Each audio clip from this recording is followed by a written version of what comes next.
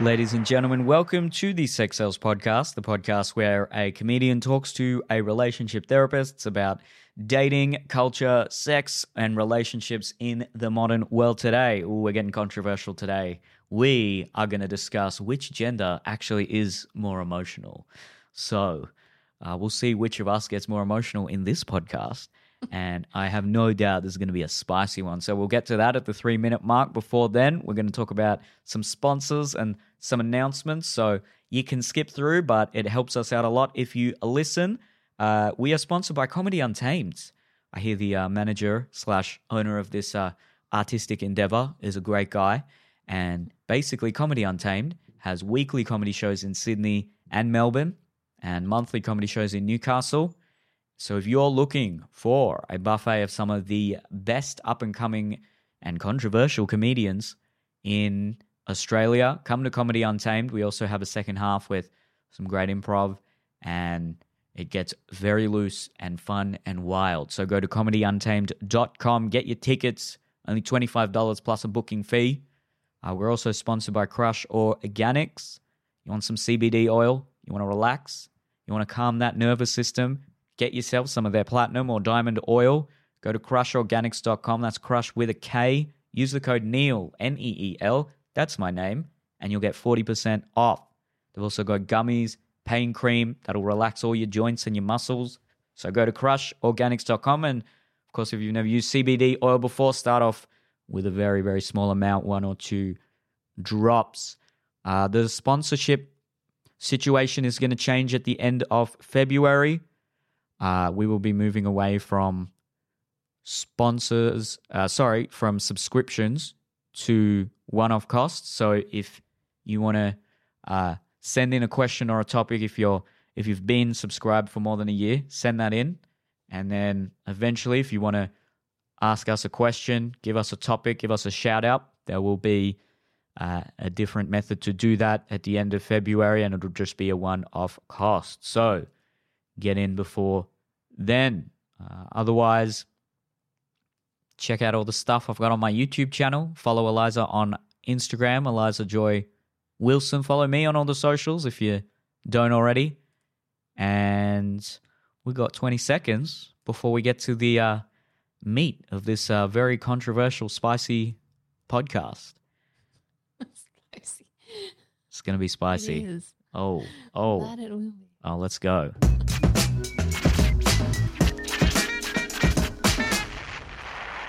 All right. Men or women, who's more emotional? Straight off the bat, who do you reckon? Oh, shit. I'm going to say I can't decide.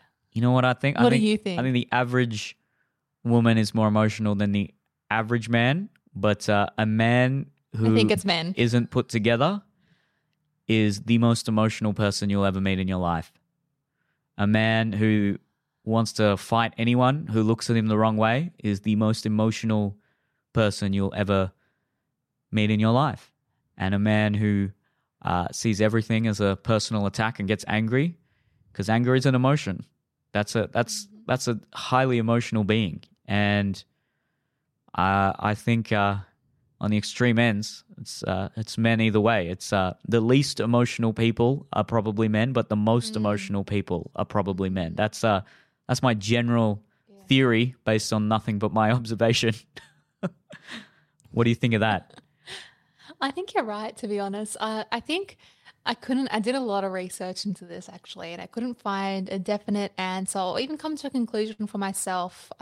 When I say I did a lot of research, I didn't do a lot. I did a bit of research and I read a few studies.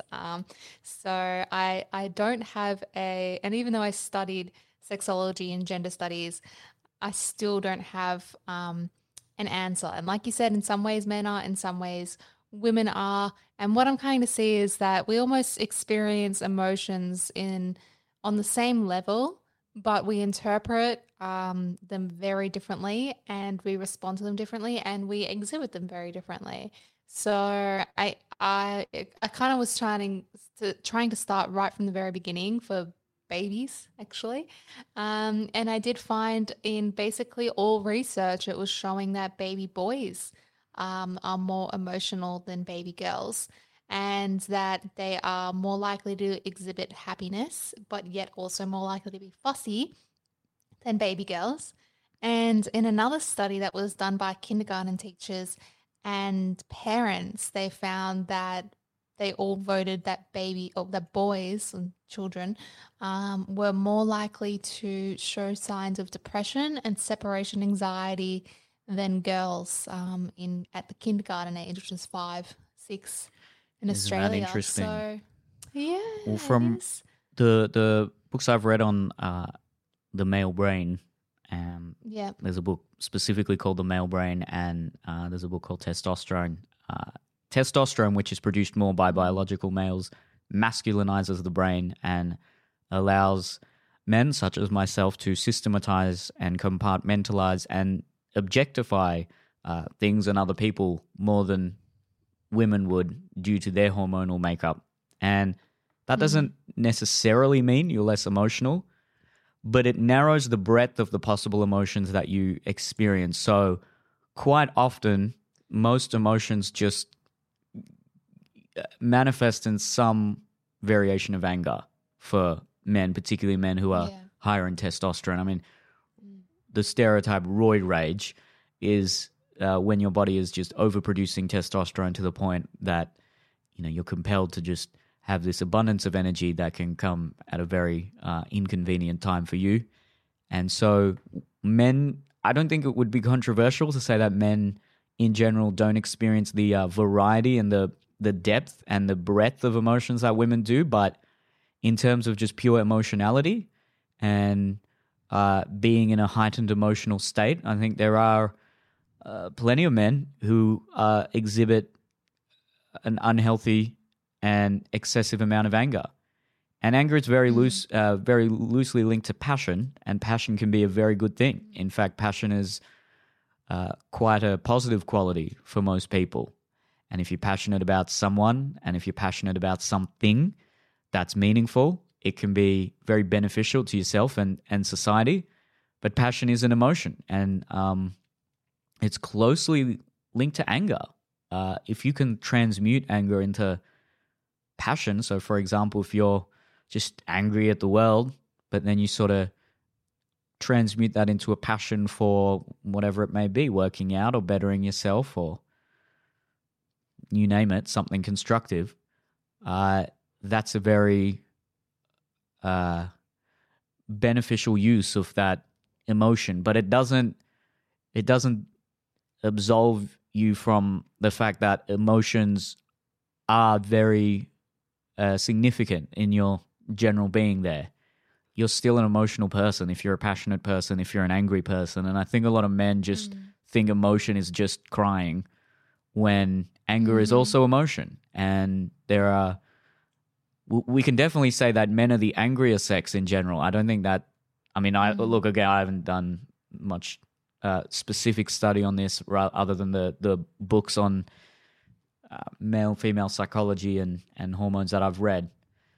But I don't think it would be controversial to say, based on everyone's observations, men are definitely the more angrier gender, generally speaking. Yeah. But one last thing Go on. Sorry, you go. No, you go. No, you go.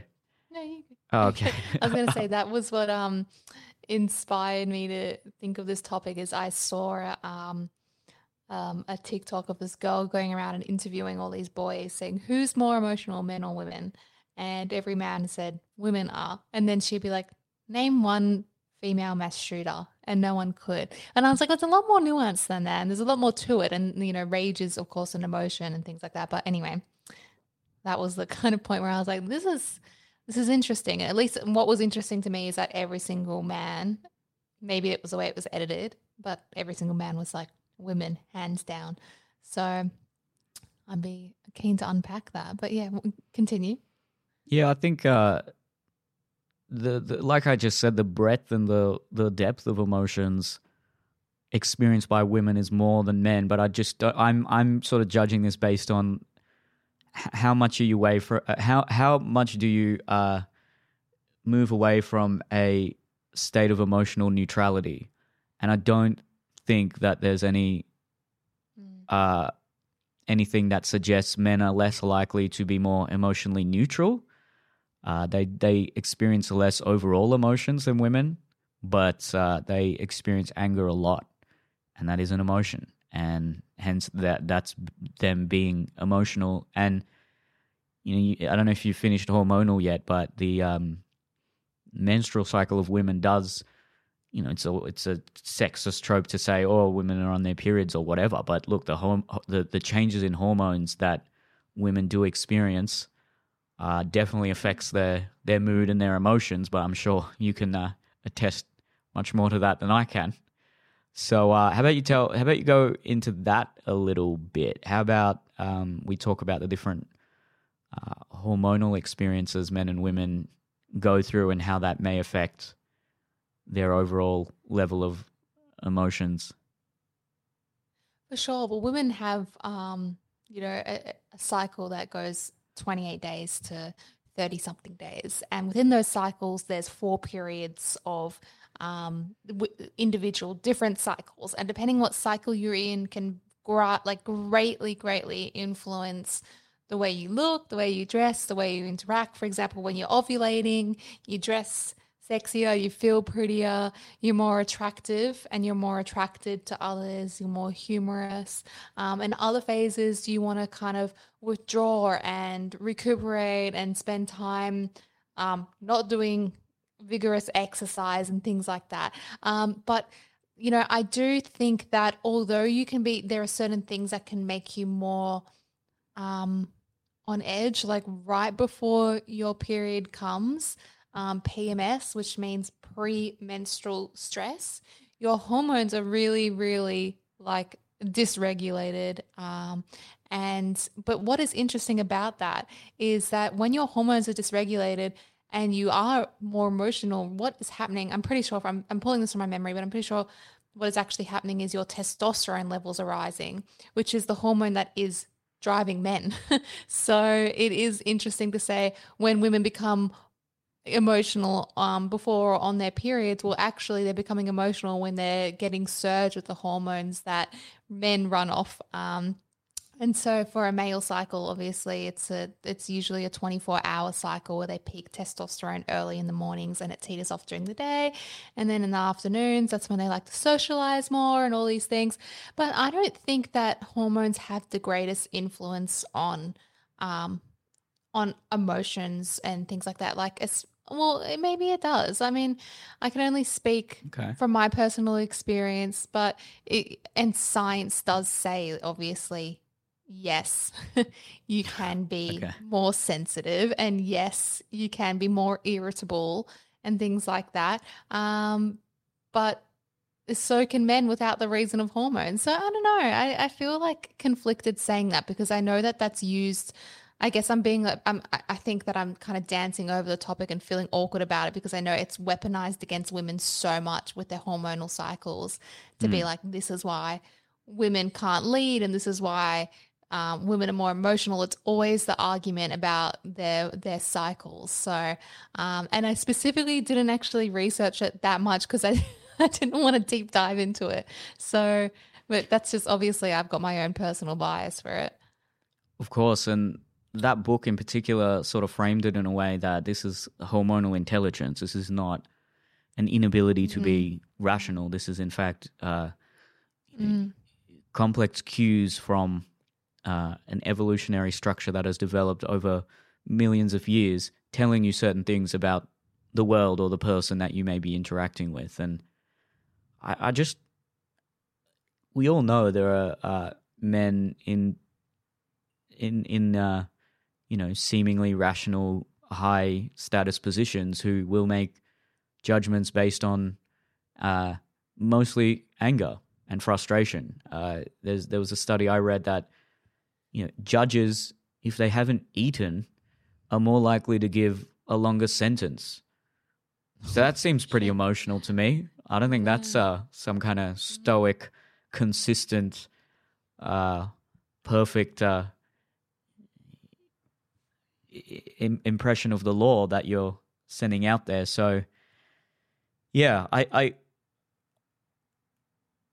it's obviously a very simple question with a extremely complex answer, and I think it differs from person to person. But because women are likely to experience more kinds of emotion, I don't think that's the same as them being more emotional. And women are higher in empathy, and that happens from even as a baby. Female babies will try to mimic the faces of the person holding them. And, male babies, you can probably, again, attest to this a lot more than I can, but far more interested in just looking at objects and figuring, because that's what that testosterone does to the male brain. It makes you want to figure things out and learn information and gather resources and eventually go to war and obtain as much status as you can. There's a thing called the challenge hypothesis, which is that testosterone doesn't always necessarily make you more dominant or ferocious or even vigorous or virile. It just allows you to, it just compels you to maximize your status in any given context. So whatever situation you find yourself in, you're trying to maximize your status. And if that requires some form of a,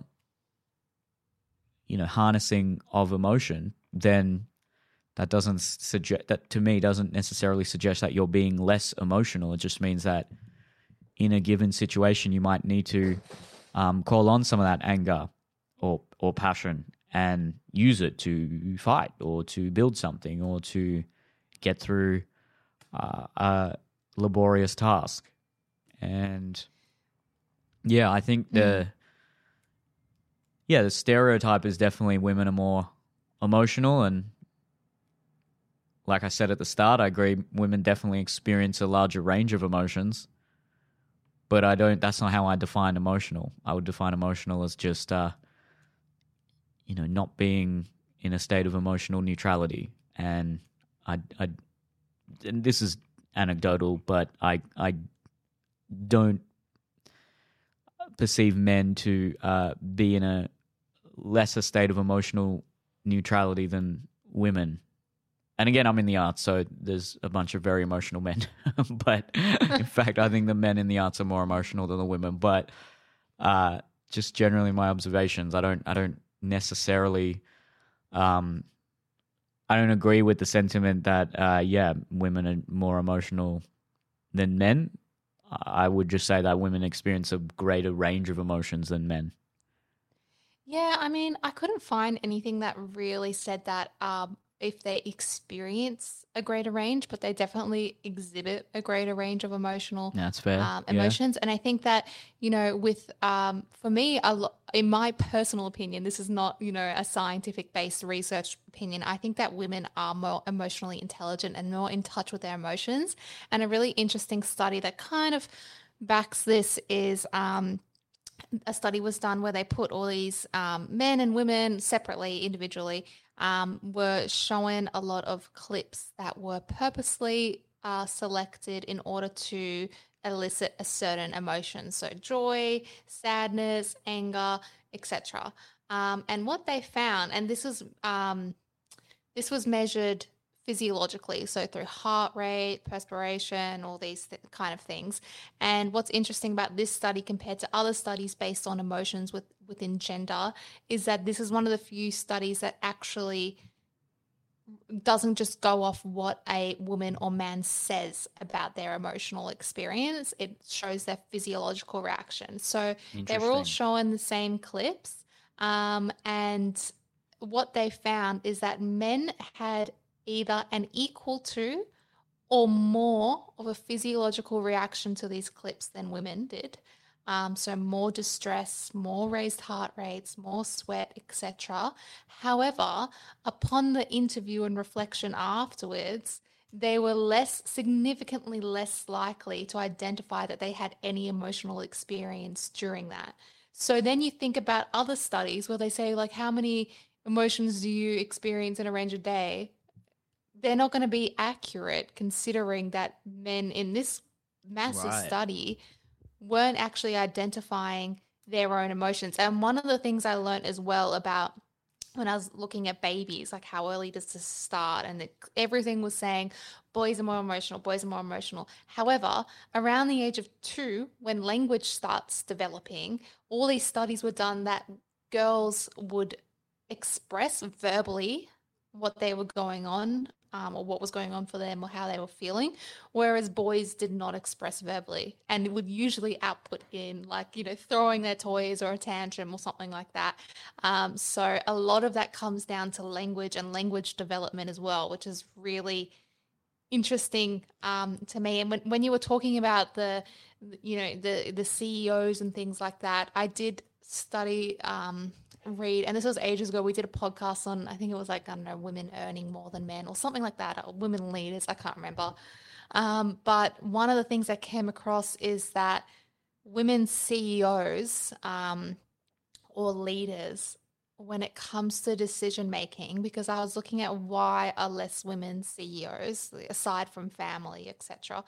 And they were saying that women do experience or state to experience more emotions in their decisions, in terms of they feel guilt about firing hundreds of people, or they might feel shame, or they might feel more emotions than men will be like, this is business, baby, like showbiz.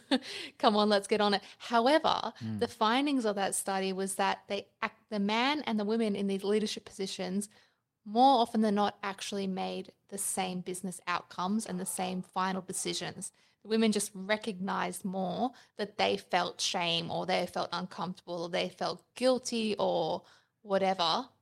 Whereas men were like, nope, that's just what we do. So I think it's a really interesting thing that not a lot of people actually know, is that perhaps we do experience the same range and the same level, or as that study showed, men experience the same plus more. However, they just don't acknowledge or recognize it in themselves, or they interpret their emotions differently. So is there a deficit in the way that men can interpret their own emotions and understand and connect to that, to what it is? And is that a biological phenomena, or is it a cultural phenomena that we're taught to? Because obviously we talk about the rage and the anger a lot, and that is a very strong emotion that men experience. However, I think that a lot of that is led because of, that is what is culturally accepted amongst men. And I found this really interesting guy, and he did a PhD on boys, teenage boys and their emotions. So he studied this for years. And he was saying that what he found, and we spoke in previous podcasts like ages ago about, when a guy opens up to a girl and then the girl rejects him or shuts him down and says it's emasculine, and then he never opens up again. So this guy was kind of studying those kind of things as well. However, they found that and his purpose was, why do teenage boys, or why do men not open up, and does this start in adolescence? And a lot of it either came from two things. One, it was their parents, mums telling them, boys don't cry, be brave, blah, blah, blah, or dad modeling that, saying don't be wimpy, etc., or dad modeling a lack of, expressing his emotions. And the second biggest thing was actually amongst the shame that they got amongst their peers. So one example was a boy told this guy that studied it that he was telling his friends that another friend of his I think he died in a car crash. And as he was I don't know if he died or his friend was in a car crash. And as he was telling the story, he teared up a little bit, and then all his friends called him a pussy. So he was saying, this is very peer related. And what this guy studied was that it comes from your peers, but also that men in particular and boys are very able to pinpoint the exact moment they decided, I will not be sharing my emotions and talking about it. Whereas compared to women, they often find that they can't pinpoint it if they're less inclined to be like that. But if they are inclined to be like that, like resistant to sharing emotions, it's hard for them to pinpoint that memory compared to boys. So I thought that was a really interesting little aspect there. It's really interesting. I think from what I've read about evolutionary psychology and evolutionary biology, women are more in touch with their the right side of their brain because they are more Yeah. susceptible to predators out in the wild, Yeah. and they are much more vulnerable, especially if they're pregnant. And as a result, they need to be much more attuned to threats, and so they need to have much more sensitivity to their stress responses and essentially to their emotions in that regard. That doesn't, like you said, that doesn't necessarily mean the men are not experiencing those same emotions of stress, but in being more in touch, or I suppose prioritizing the left side of your brain, which is what a lot of men will, or a masculine kind of brain will do. It just means you override those emotions, and this had a evolutionary benefit because if a man was hunting or something like that and felt scared, he could override that and say, well, I need to still kill this lion or whatever it may have been. And that still manifests today with maybe what you said in that CEO study where the woman is just more in touch with her right hemisphere and thus can sort of comprehend those emotions and feel them more, whereas the man might not necessarily be that he suppresses them, but that the left side of his brain just sort of steers the ship, and he's still feeling and experiencing those emotions, but they're then, being transmuted into something that he perceives to be a rational or a decision above emotion. And I think a lot of men who subscribe to this modern ideology of I'm choosing facts over feelings are actually emotionally attracted to the identity of being notably stoic, when in fact it's still a nervous system response and an identity response and then an ego defense mechanism that kicks into gear when they're been made privy to these sorts of just simplistic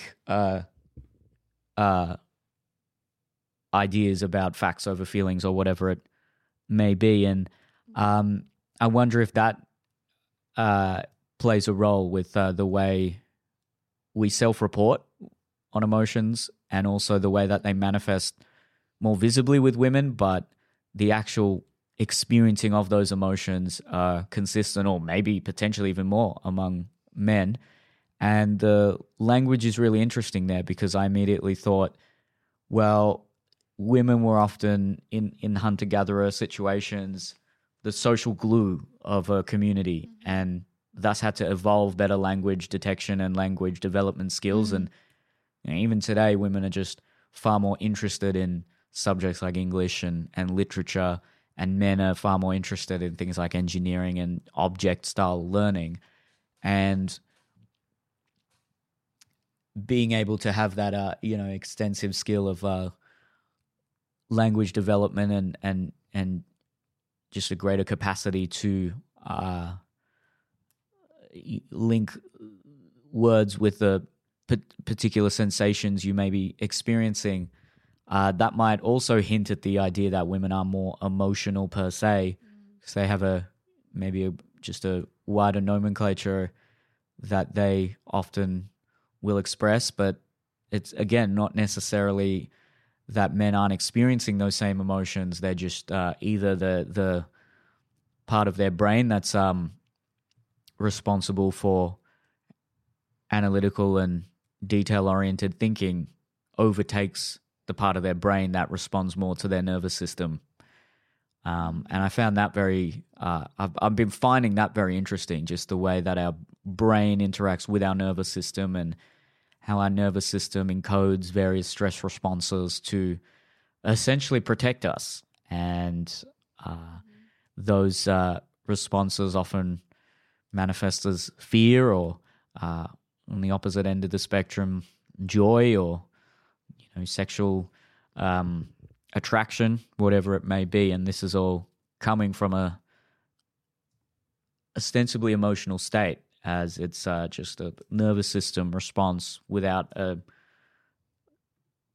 detailed analysis of the situation at hand. Does that make sense? 100%. Yeah, 100%. And what pops into my mind thinking about you talking about the biology of it, and there is this debate about whether men are more led by logic whereas women are more led by emotion or right brain, or left brain, or limbic brain, reptilian brain, all these things. But one study that's popped in my head that I just remembered about women's hormones and their, the biology and their the fluctuations that they have during their cycle is that men have more of an emotional fluctuation than women do in their cycle during, for example, a sports event.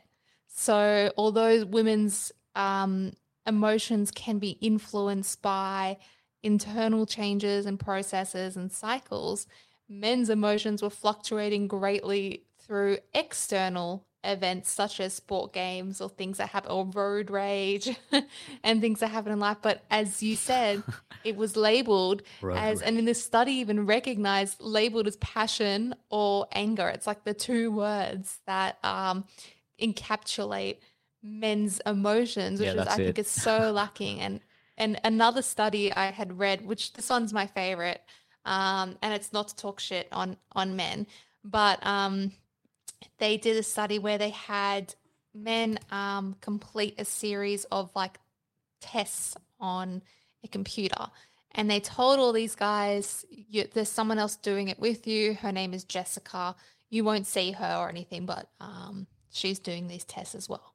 Little do they know that Jessica does not exist. But anyway, after they did the tests, 50% of the men were told, you succeeded and you beat Jessica. And she was like, and they were all like, yeah, great, feeling happy, ecstatic, or just content, just fine. And then the other 50% of men were told, thanks for completing the tests. Jessica beat you.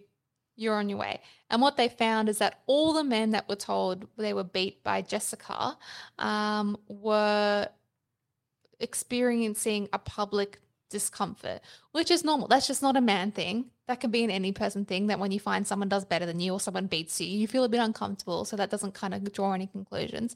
But what they found is that from that, a lot of men experienced anger, knowing that they had lost to someone or a woman. And a lot of people saying, well, you could lose to, they might be angry if they lost to anyone because men can be competitive. But what they did is they asked the men that were angry and the men that were not angry, but all the men that lost, they said, can you please select an avatar that you think represents, like that you think Jess looks like? And they had basically 12 avatars of the same girl. However, she was dressed very differently in each avatar. And the ones that lost and were, uncomfortable but okay, they selected an avatar of just her just dressed normally, wearing, I don't know, like a sweater and pants.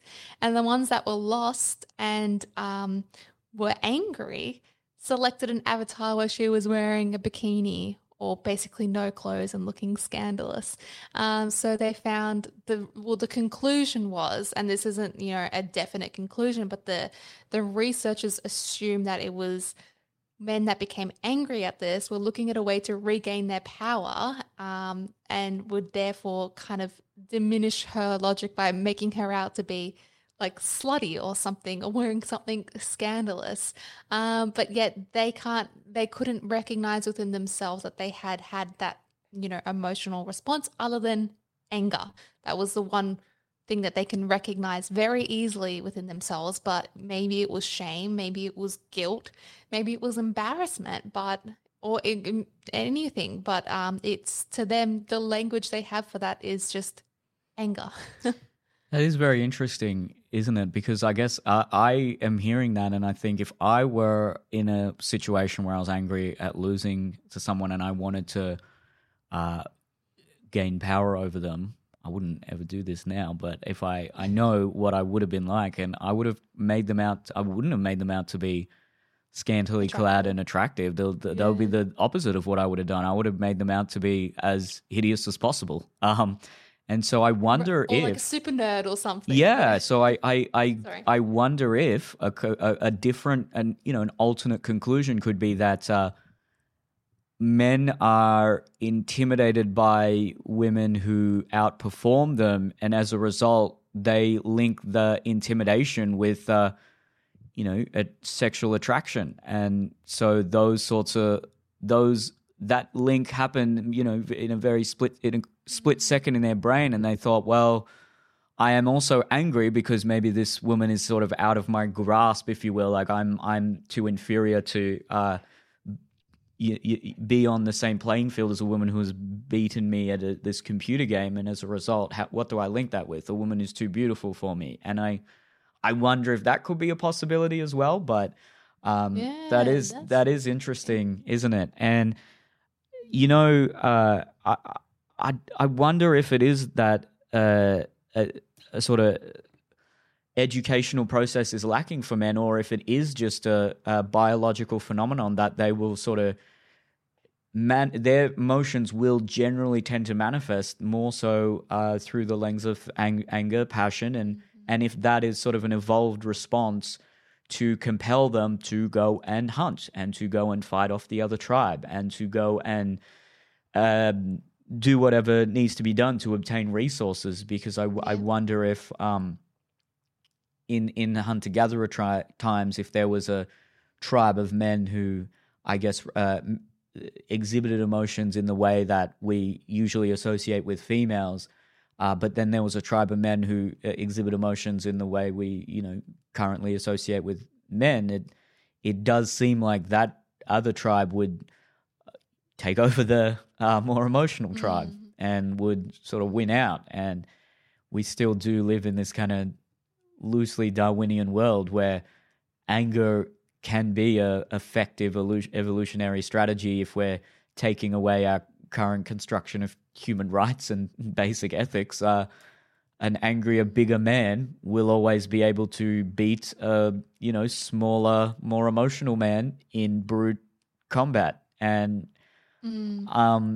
unconsciously, I wonder if every man sort of understands that to a certain degree and is thus more guarded with their emotions. And alternatively, there's that idea that the runt of the litter kind of notion where, men will call other men pussies, or you question their masculinity because it's embedded into us to keep the tribe as strong as possible. And if we see that someone is giving into their emotional state and wanting to forego their masculine inclinations, then that brings the whole tribe down. If, say, there's a hunting party and the climate is extensively cold and we all have to push through that and get to the wolves or whatever it may have been, if there's one guy who's saying, this is too much, I'm hurt, I feel sad, I'm missing the rest of the tribe at home, it's potentially so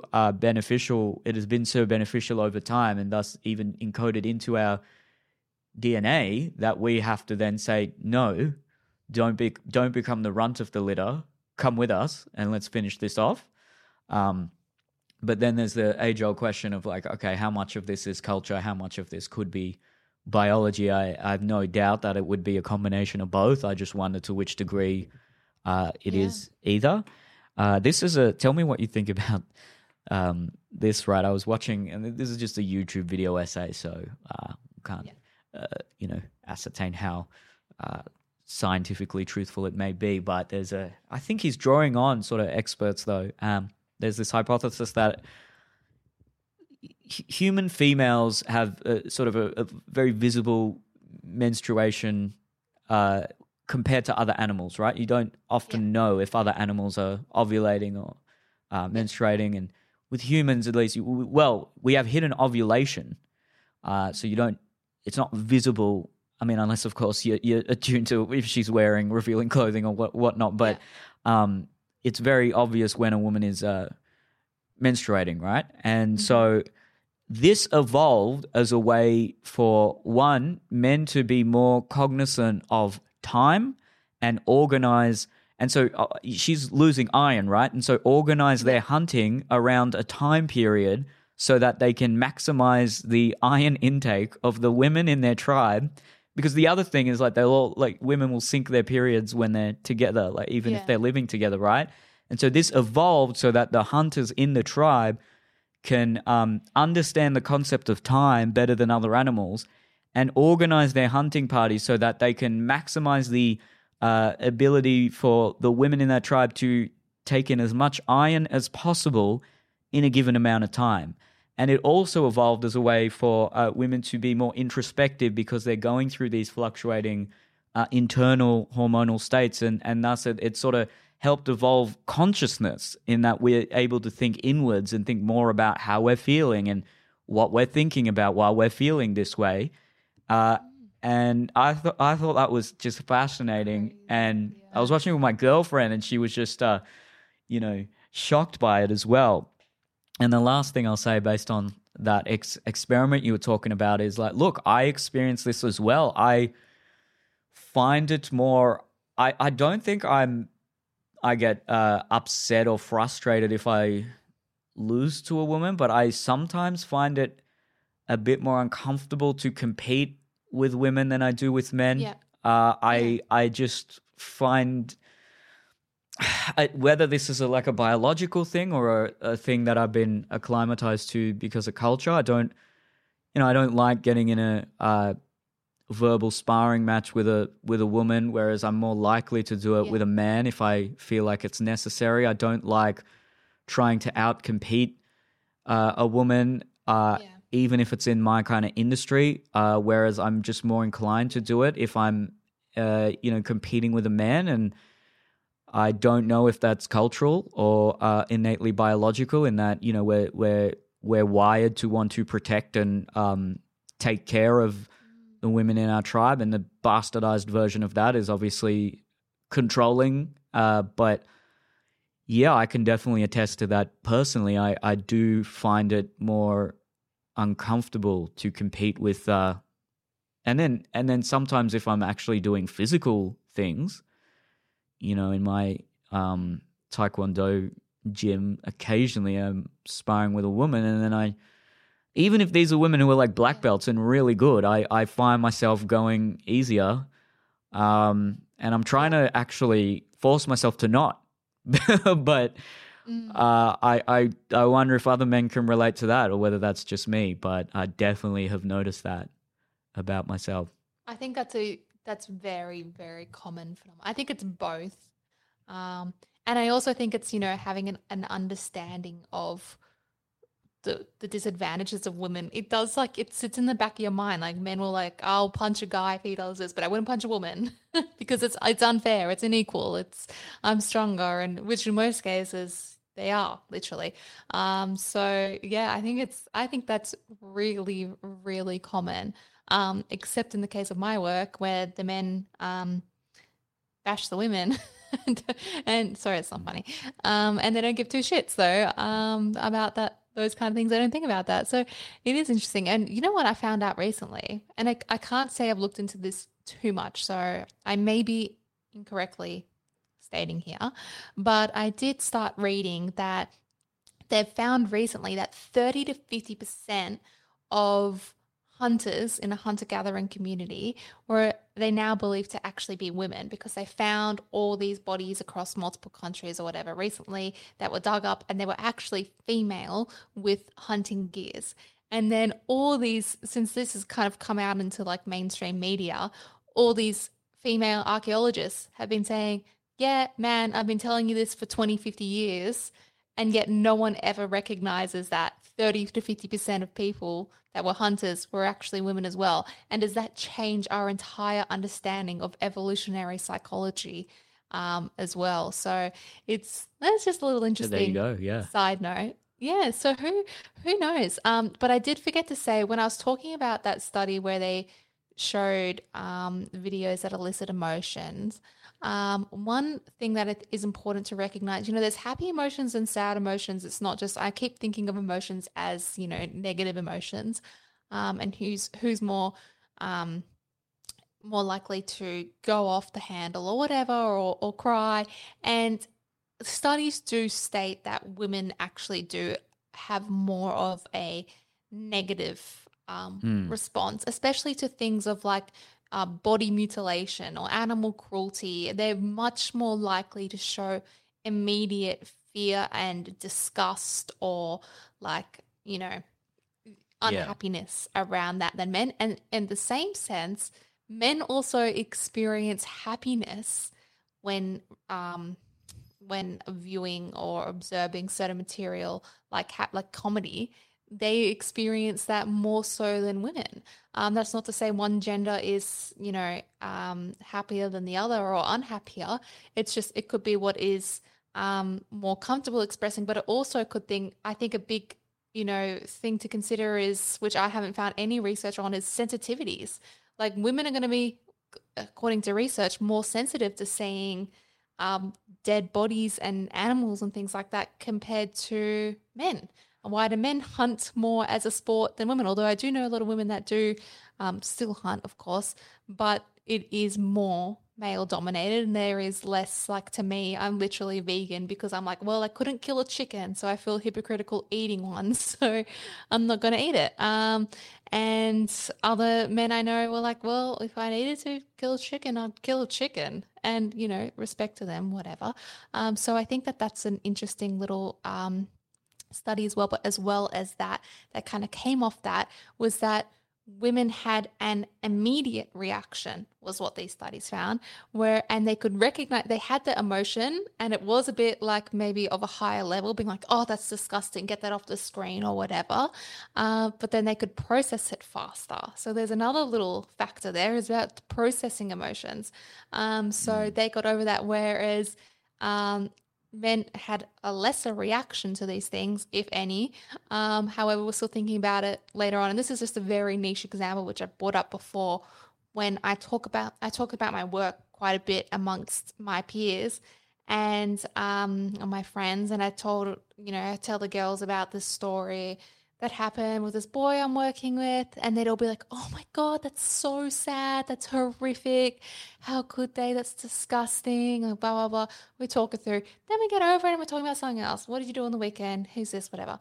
And then I remember I told a guy once, and he didn't really react. He's like, "Oh, that's fucked." And then we went on and did our thing. And then 4 weeks later, he messaged me being like, "I cannot stop thinking about that story of that boy. Like, I literally think about it all day. Like, I can't get it out of my head. I feel sick. Like, it's giving me like true anxiety." And I just thought, isn't that funny? Because we didn't really unpack it. We didn't really talk about it that much. I just mentioned this is what happened today. And he was like, "Whoa." And that was Mm. it. So that's a very personal anecdote, but still, it's interesting. I think it rings true with my experience as well. I think in a lot of cases, particularly what we're talking about with breakups, right? Women's emotions can be Yeah. heightened but ephemeral, whereas the male emotional response to that can be far more prolonged. And Hmm. that Yeah. I again, we don't know if that's I don't know if that could be biological or cultural. Nothing really. There's no cues or clues Yeah. in there that hint either way. Yeah. But yeah, that's it's very interesting, isn't it? Yeah, and also we talk about how, rates of anxiety and depression Oh yeah, in that's Australia can be more common in boys and men, but that actually varies greatly amongst different countries and cultures. So that's a very, it's although it's very minuscule, the changes in Australia. In other cultures, it can vary greatly just depending on the country, which gender experiences more anxiety, more depression, and women overall tend to have more neuroticism, and that's been studied a lot. mm. But men have a lot more rage. So Yeah, whether they one gender is more emotional, it's just which emotion we're talking. Really, that's what it comes down to. yeah, men tend to externalize that frustration and Mm. rage, whereas women Hmm. internalize it. And Yeah. the higher disgust sensitivity makes perfect sense. Again, Yeah. women are far more vulnerable, just purely biologically speaking, and then also, especially if a woman is pregnant, she has to be disgust sensitive. It makes perfect sense because Yes. anything could get in there and infect the fetus, and you wouldn't want that. Yep. And the neuroticism, again, it Yes. could be Yeah. a heightened fear response because they tacitly understand that, look, I'm more vulnerable than the men out here.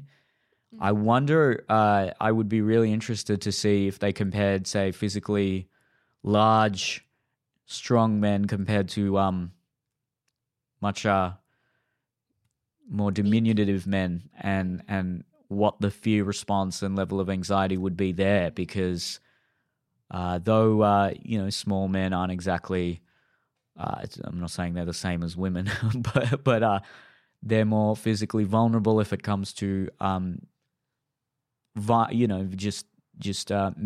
on male violence and robberies and whatever it might be in this modern age, and also probably if we're talking on the savannah as well, the weaker, older, smaller man would be more susceptible as prey. And I wonder if that contributes to a higher degree of neuroticism and maybe even a higher degree of discussed sensitivity. I mean, we know that, I don't think it would be a stretch to suggest that younger men and sort of younger, particularly boys, are far more expressive with emotions than adult men. But again, is that because culture has told them to do that? Or is it just the continued production of testosterone and just increased status and knowledge that they're less at risk than when they were, 15 and 50 kilos compared to when they're 30 and 90 kilos. So Yeah. I do wonder how much that plays into it. And also, I don't think we don't need to make this a competition. I know at the start I was saying, well, this is controversial, whatever. I was just sort of being cheeky about that. I don't, who cares? This is like when there was that TikTok hole I went on where people kept stitching each other, arguing about who has it worse, ugly men or ugly women. And I'm like, why is this a competition you want to win? Why are you trying to win? That seems emotional, that you're trying to That's win that interesting. competition. I think the Yeah. rational thing there would be, oh, well, it sucks for both. And regardless of who the winner might be in that situation, why do I need to waste energy trying to win this competition? So, yeah, I think in today's world, I still think when we talk about just the exhibiting of an emotional state, Yeah. the extreme ends would both, I would guess, be men. In that the 10% of people who exhibit the least emotion would likely be predominantly male. But I think the 10% of people who exhibit the most emotion are probably these kind of high testosterone but poorly socially put together men who are constantly on edge and constantly feel like they need to fight everyone because they've likely grown up in a very dangerous, high risk environment, and thus their ability to defend themselves comes from having a very brutish persona that eliminates and ameliorates threats before they can even become a threat. Yeah. And I would say that those two types of men are on the either end of the spectrum in terms of emotionality. And then the average woman exhibits more of definitely a range of emotion and diverse emotions and heightened emotion potentially, but the average man might not necessarily exhibit those same range of emotions, but they still may experience them. And then whether or not culture is coming in and tacitly telling them to suppress it, or their left hemisphere just sort of overtakes and sort of trumps whatever their nervous system is telling them. That could also be why they take longer to process. But yeah, this is really interesting. And then there's now a lot of videos that I'm watching. It could just be my algorithm that are touching on these sorts of issues. And it's something that I think is very interesting to a lot of people in our age bracket in particular, because we have all these sort of conflicting ideas about gender and how we should act. And it's a time for a lot of inquiry and opinions and hypotheses, and it's interesting. It's fun. I like these kind of discussions. Yeah, me too. I love it. I think you're right on the money there as well. Like another factor is what purpose does it's just showing your emotion give to you, or what is your perceived benefit to it? So I know, like, in the research I did, they were literally saying that men can view their emotions as problematic and therefore try to distance themselves or put into practice distancing themselves from their emotions in order to not experience that and not have those problems. And then that person that did that study on boys and emotions, he was looking at, well, why? Why do they not show their emotions? Why don't they open up? And his research, this is just one person's research, found, and he talked to a lot of teenage boys. I don't know how many, I don't know how big the sample size was, but he found that the fear of judgment was a really big one. They don't want to burden other people with their emotions, and they perceive, offloading emotional baggage to be a burden. And third, which I found the most interesting, was a preemptive strategy. So anyone that had experienced emotional trauma or loss earlier in life subconsciously try to avoid getting emotional in order to prevent that same extent of loss occurring again. And it can really hinder the way that they show or experience their own emotions. Whereas when you think about women and the way we socialize, and like you said, language and tribes, exhibiting our emotions is mainly, aside from when men use it to weaponize against us, it's actually mainly beneficial. We get feedback from our women peers, we get support, we get validation, we talk about it. It's accepted for us to cry in a sad movie and no one will look twice at it. It's very normalized for us to be able to express ourselves very open and willingly.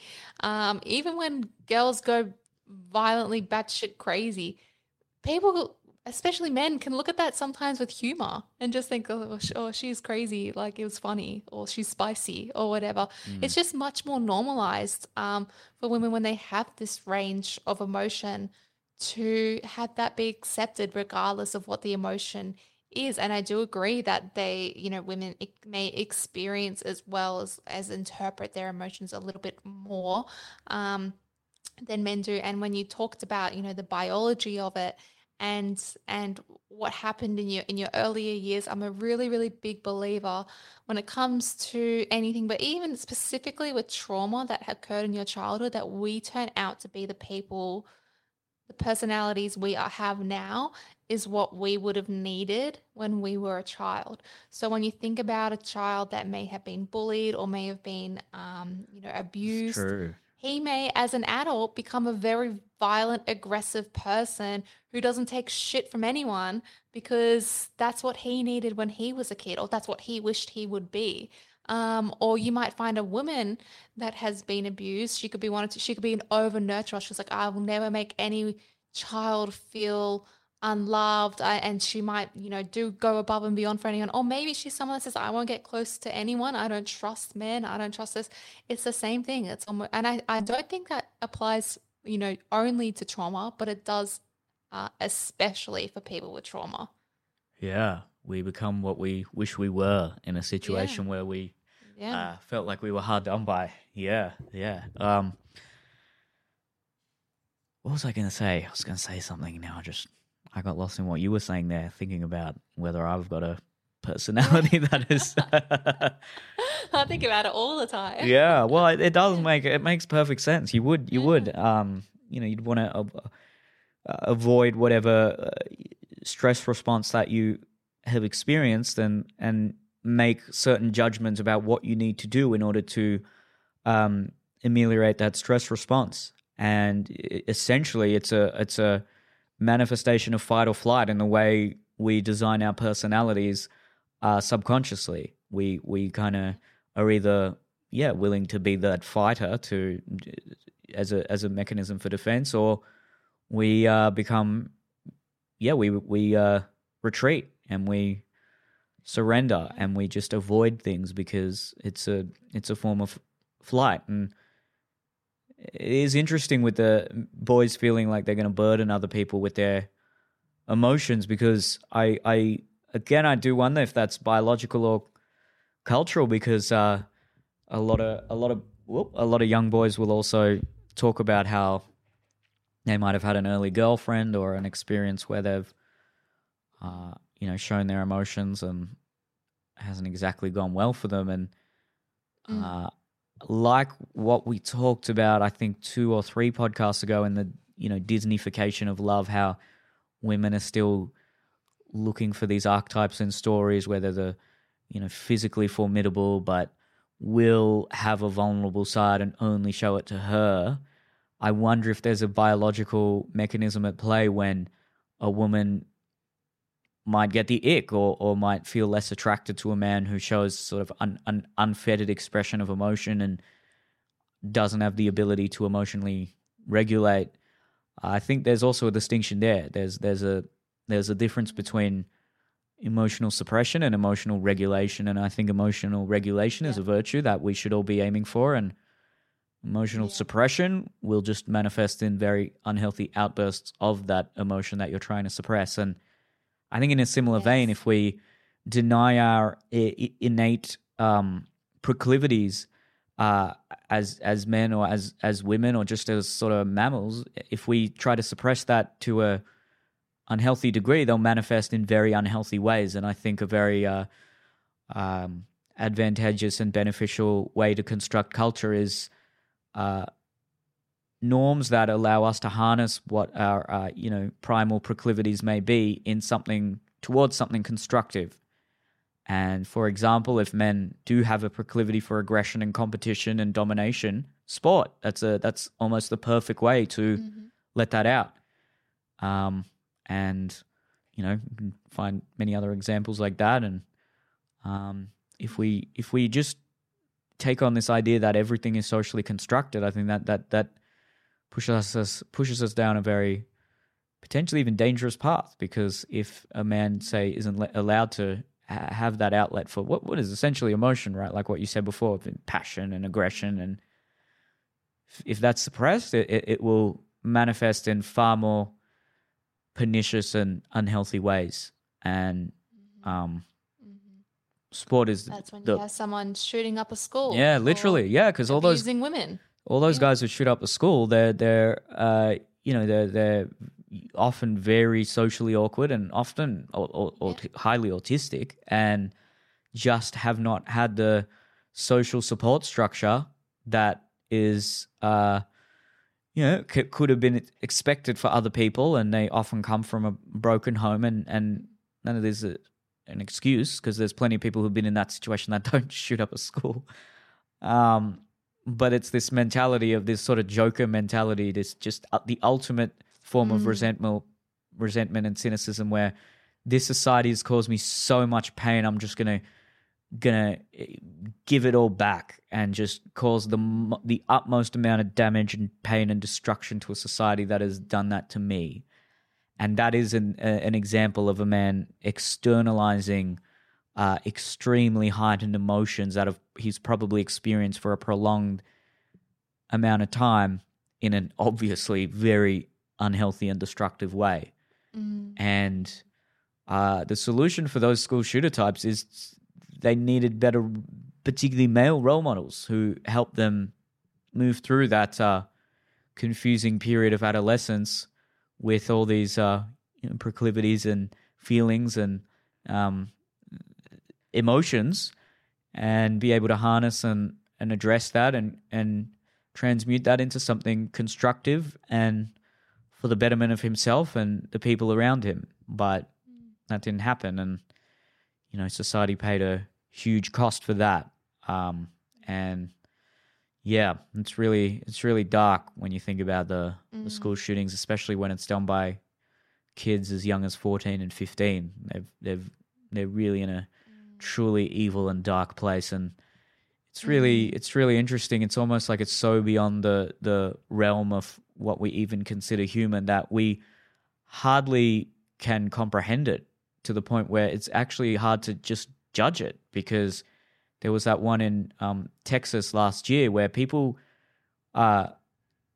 people directed so much more judgment and emotion towards the police that didn't go in. Now, look, that's still pretty bad. They should have gone in. But no, the person who should experience the most amount of that finger wagging and judgment and condemnation is the person who actually did that and shot up little kids. But it is interesting how we are I guess we see it more in the realm of normality that, hey, these police officers were, they followed too much bureaucratic procedure, or maybe they were cowards, or maybe they just, it was just a procedural mismanagement, and they didn't go in and save little kids. But really, our moral condemnation was directed more to the police officers than to the actual perpetrator, which I thought was pretty interesting.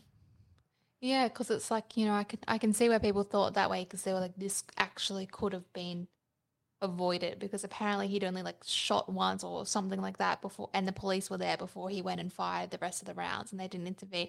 But it's like, yes, it could have been intervened at that level, but why? We should also hold anger to, did the school not intervene on his, social education? Did his parents not intervene years before that and how they raised him? Did, what was on the internet? What could have interventions could have been done at any point in this life to prevent this person from committing such a terrible crime and devastating loss? There's so much to it to think about and unpack there. And it's really, really sad. And a lot of people say, that is actually the response to a lot of women that I see on TikTok when they're asked, like, who's more emotional, men or women? And I understand why women have this response, because like I've mentioned a couple times, women's emotions get weaponized against us so often. So it is a good almost defense to be like, women don't shoot up schools, women don't commit the level of violence that men do, women don't blah blah blah. But I agree, and I also find that women sometimes feel uncomfortable when they hear the concept of like what you were just saying then, that these kind of people need good male role models. And people are like, well, no, they don't. They just need this, or they need something else. That's not the be all answer, but I think it actually is. I think it's so important. I think it's actually essential to have male role models for both women and men. Men can model to women what, someone that is a healthy relationship could look like, or what a decent, man could be, so that they don't end up in unhealthy relationships. But also, how often do we as in women, and I do this as well, often, for lack of a better word, complain or observe, let's say, that women often have to teach men or teach their partners how to be emotionally competent, how to communicate, how to express themselves. But what if that were done from an early age with a male role model? So I think it'll be really interesting. And we should talk about this actually in another podcast, like with millennials now having children.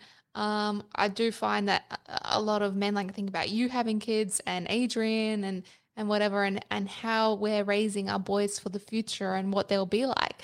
And can that go too far though? As I was saying in my last podcast, I had a debate with my friend about, like, are we bubble wrapping children too much, or is this really, really essential to be having these role models, having these early interventions, having these educations from the get-go, and conversations really early on, like, how can you express your emotions and in a safe and healthy way? Yeah, that will be really interesting. Like I said before, I think proper masculinity is emotional regulation, not emotional suppression, and they're very different. And I do also, I wonder how much women can expect, even if a man is sort of socialized in a different kind of way. Because I was talking to Ali actually on one of the podcasts when substituting for Jordan, and from what I have read on these books, like The Male Brain and testosterone and these sorts of things, and thinking about those studies about how women tune their faces to the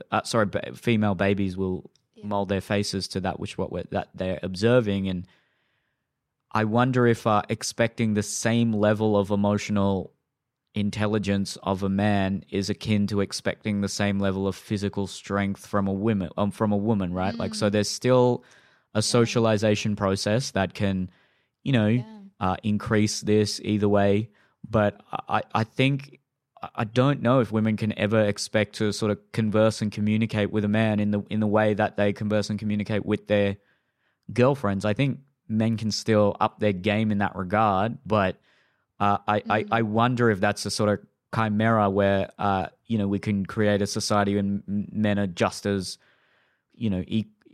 on par with women in their interpersonal language, verbal, and emotional skills. I just don't think that is possible. I think that's like saying, oh, let's try to create a society where women are equally as physically strong as men. And then, of course, there's like a 10% of women that are extremely Yeah. strong and probably stronger than Yeah. the average man. And there's 10% of men who are extremely emotionally adept and more so than the average woman. But we're talking about, the aggregate Yeah. here. And I do wonder if that's possible. Having said that, I think, what we've done in sort of ridding the world of what was perceived as sort of tyrannical or controlling masculinity is that we've given men no roadmap at all, and that there's in fact now a confusing Mm. farrago of messages that they're experiencing in the social media landscape that just make them resentful and depressed and confused because they Mm. just have no idea what to do and how to act and how to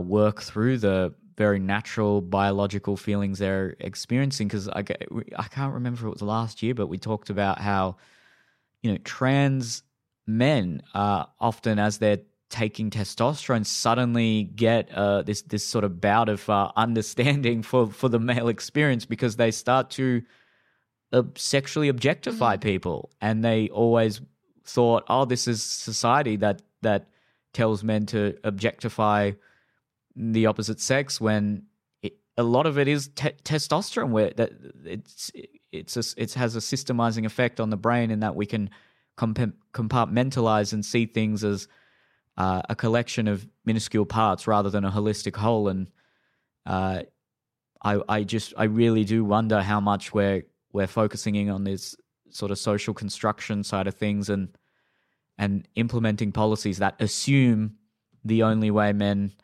reason men, if we forget about the actions themselves, I think we're all in agreement there. But the feelings of maybe objectifying a 14-year-old girl in your high school if you're a 14-year-old boy, that is going in my best estimation, and from what I've read, that is going to happen. That's not society that is, and society might be exacerbating it, but that is not a society that has taught men to see women that way. It is a complex set of evolutionary factors that have designed him to see women that way, and it's uncomfortable and it's not ideal for a modern society. But what's healthier is finding an outlet for that or like allowing him to manage that and understand that in a better way that's beneficial for everyone around him.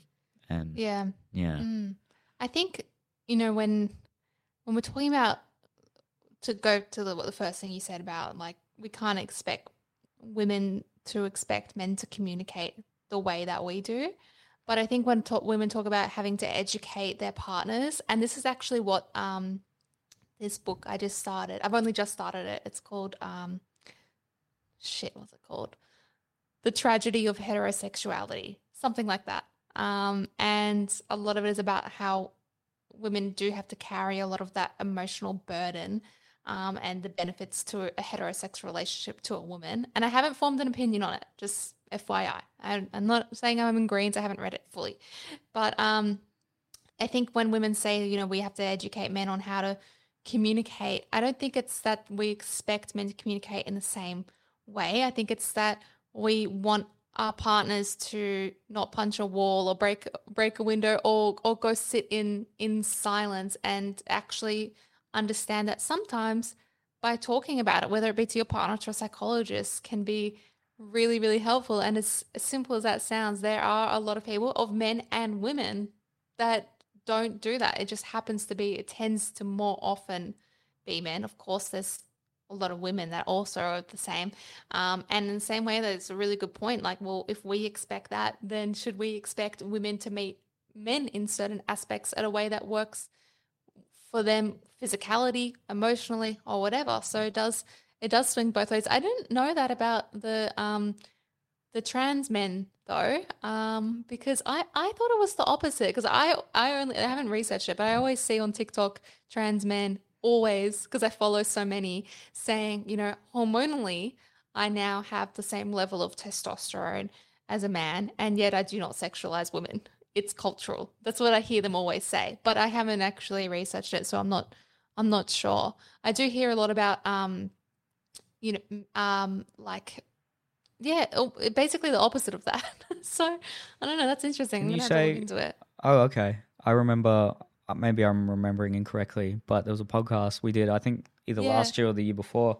yeah, And then I get look, yeah, look. This is just some stuff I've read on um Reddit or TikTok or yeah, whatever. So yeah, yeah, fair. Look, okay, yeah, that's fair enough. Then I don't know.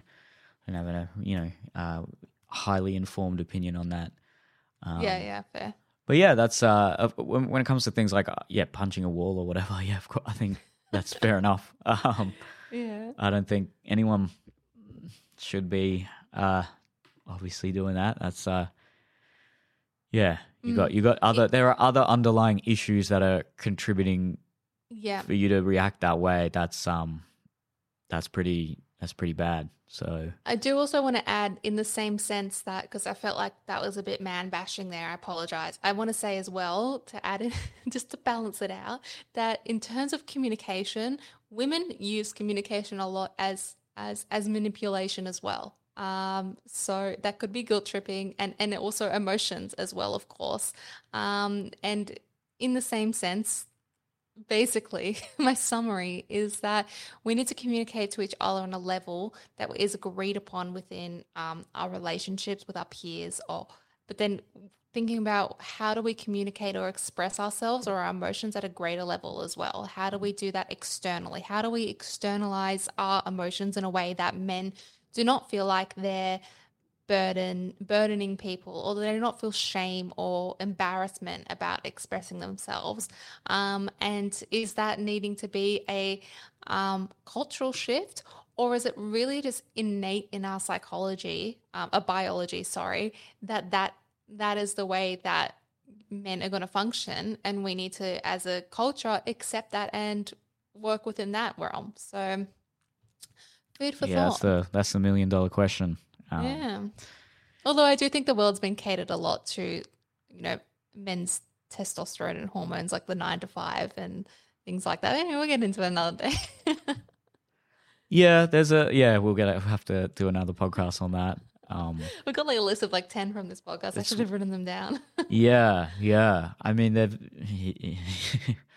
Who's been um, catered to more? That one's controversial.